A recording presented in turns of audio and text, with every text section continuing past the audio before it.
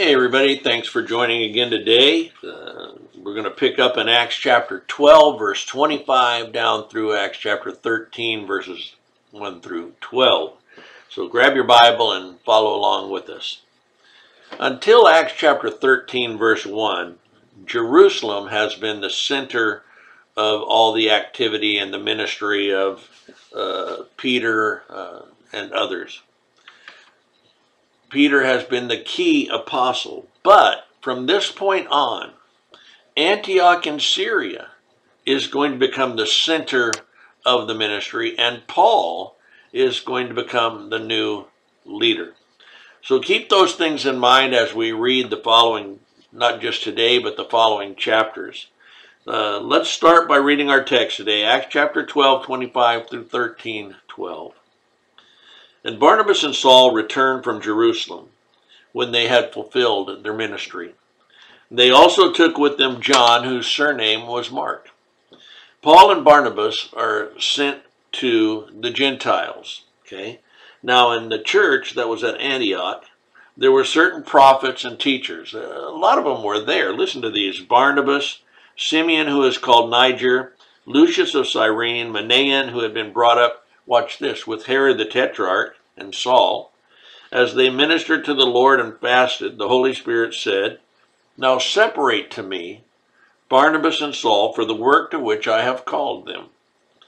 Having fasted and prayed and laid hands on them, they sent them away. So being sent out by the Holy Spirit, they went down to Seleucia. From there they sailed to Cyprus. And when they had arrived in Salamis, they preached the word of God in the synagogue of the Jews. They also had John as their assistant. Now when they had gone through the island of Paphos, they found a certain sorcerer, a false prophet, a Jew whose name was Bar-Jesus, who was with the proconsul Sergius Paulus, who was an intelligent man. This man, Sergius Paulus, called for Barnabas and Saul, and sought to hear the word of God. He was interested in what they had to say. But Elymas the sorcerer, for so his name is translated, withstood them, seeking to turn the proconsul away from the faith. Saul, who is also called Paul, filled with the Holy Spirit, looked intently at him and said, "O full of all deceit, all fraud, you son of the devil, you enemy of all righteousness, will you not cease perverting the straight ways of the Lord? And now indeed the hand of the Lord is upon you, and you shall be blind, not seeing the sun for a time." And immediately a dark mist fell on him. He went around seeking someone to lead him by the hand. Then the proconsul believed when he saw what had been done, being astonished at the teaching of the Lord.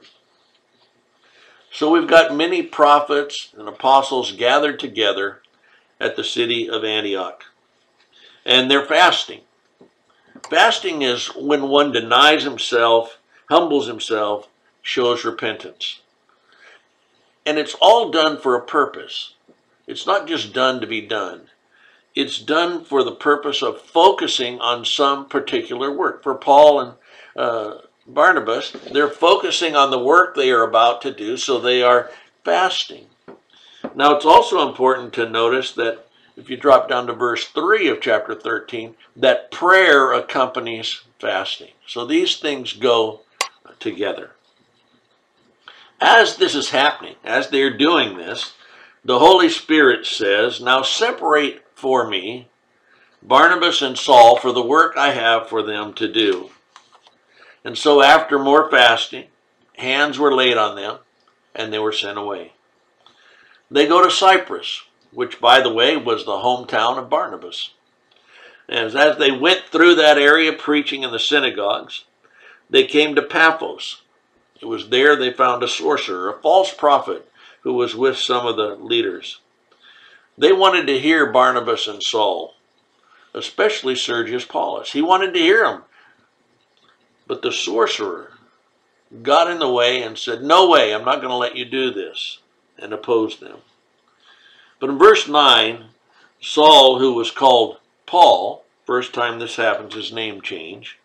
Paul, filled with the Holy Spirit, looked intently at the sorcerer and noticed the kind words that Paul had for the sorcerer. O full of all deceit, all fraud, you son of the devil, you enemy of all righteousness, will you not cease perverting the ways of the Lord? And now indeed, the hand of the Lord is upon you, and you shall be blind, not seeing the sun for a time. What a description of a false prophet. You know, Paul was not intimidated by him at all. He had been led by the Lord. The false prophet is blind, has to be led by the Lord. And I found that kind of interesting because with just a couple chapters back, we saw the same thing happening to Paul. Struck blind, being led to the city, and there told by Ananias what he needed to do. The proconsul, what happened to him? The proconsul who wanted to hear what they had to say, when he saw this, it says he believed.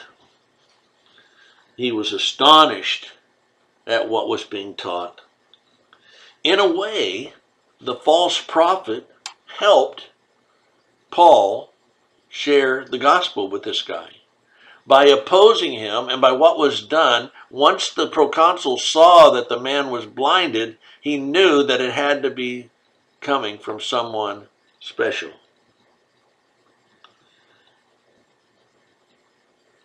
So he follows, he listens, he believes.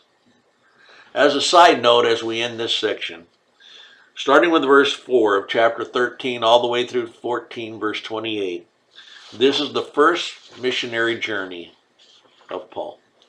Thanks for being here. We'll see you next time.